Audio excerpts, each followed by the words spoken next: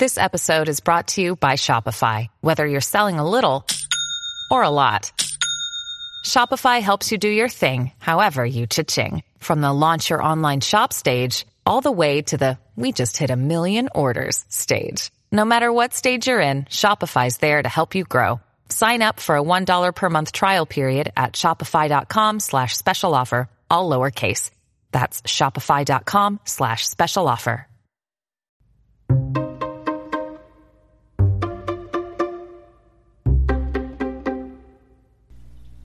Thank you for listening to the Fierce Oddie podcast, where we talk about disability, quackery, parenting, and Jewish life. False bleach cures have been touted for autism, cancer, and now COVID-19. By Melissa Eaton, Ann Borden King, Emma Dahlmein, and Amanda Seigler. The authors are mothers of autistic children who have been working to prevent medical misinformation. April 26, 2020. At a news conference on Thursday, President Trump surprised nearly everyone when he suggested using powerful cleaning agents, through an injection, as a possible COVID-19 cure. As advocates against pseudoscience, we weren't surprised at all. While Mr. Trump now claims his comment about injecting disinfectants was very satirical, there has been speculation that he was influenced by the leader of a group peddling such cures, even as the Food and Drug Administration moved to block the group from distributing its product. In the social media groups we monitor, President Trump's words were taken as a beacon of hope. As one promoter wrote, "Mr. President Donald Trump, I totally agree with you. Chlorine dioxide is a very noble product that has been used for many years throughout the world to cure people. For the past 5 years, as concerned parents of autistic kids, we've been documenting, following and reporting the bleach cures movement. The Genesis 2 Church and Carrie Rivera, among others, have been selling products like chlorine dioxide, marketed as Miracle Mineral Solution, or MMS, stating that the substances will cure autism, acne, cancer, diabetes, COVID-19 and so much more. This is a crucial red flag for pseudoscience. When a product claims it can cure anything, it's a fake. It has taken a pandemic to expose this movement and the ways that pseudoscience scammers use social media and fear to sell their products. It's crucial, now more than ever, to look at the consequences of misinformation and why we need a more responsible approach to content management from big tech companies such as Facebook and our regulating authorities. We have been infiltrating pseudoscience groups on social media in order to report these companies to regulators, with mixed results. We've gotten a close look at the psychology that draws people toward such products, and in our view, it is akin to the psychology that drives some of the Trumpist worldview. It is a siege mentality, rooted in the ideology of the anti-vaccine movement, based on anecdotes, conspiracy theories and a fear-mongering distrust of so-called big government. From monitoring these groups, we've watched as the marketing of the biomedical cure industry has become increasingly linked with the distrust of social institutions in general. Much of it is based around the autism vaccine myth, first made popular by Andrew Wakefield and later perpetuated by Jenny McCarthy, Robert Kennedy Jr. and others. President Trump himself has lent support to the autism vaccine myth, tweeting in March 2014. Greater than healthy young child goes to doctor, gets pumped with massive shot of many vaccines, doesn't feel good and changes, autism. Many such cases. Greater than Donald J. Trump, at Real Donald Trump, March 28, 2014. The belief that there is a link between vaccines and autism has been disproved by many studies, but some parents still decline to vaccinate their children. As a result of lower vaccination rates, communities around the world have experienced outbreaks of measles, mumps, rubella and other serious illnesses.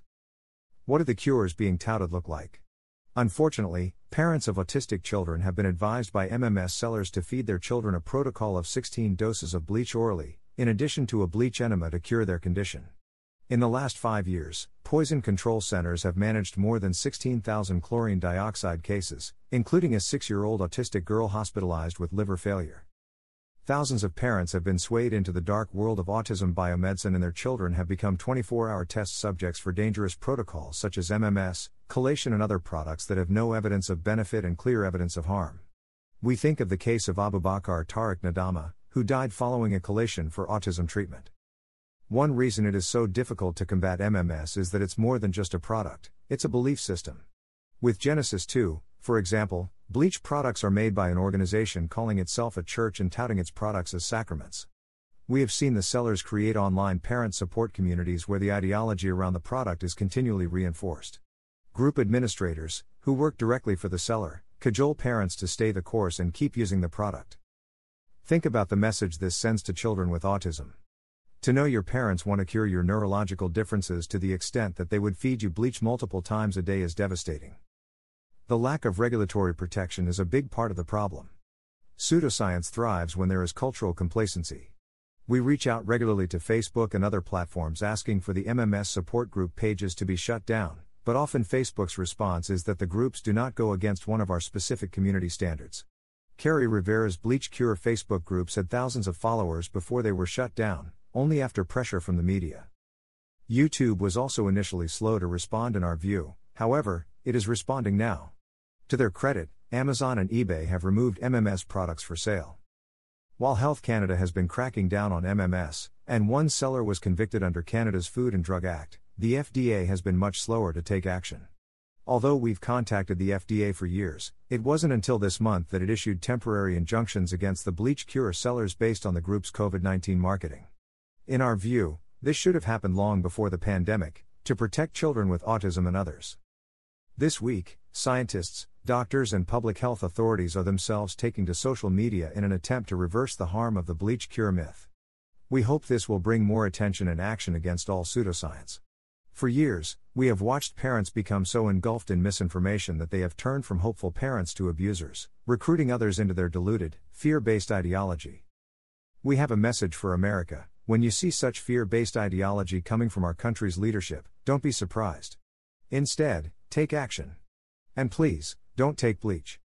Source: https://www.nytimes.com/2020/04/26/opinion/coronavirus bleach Trump autism.html. Don't forget to subscribe or follow on Spotify, Apple Podcasts, Facebook, Twitter, YouTube, and Instagram. Keep on speaking your truth and never let your flame burn out. Thank you for listening.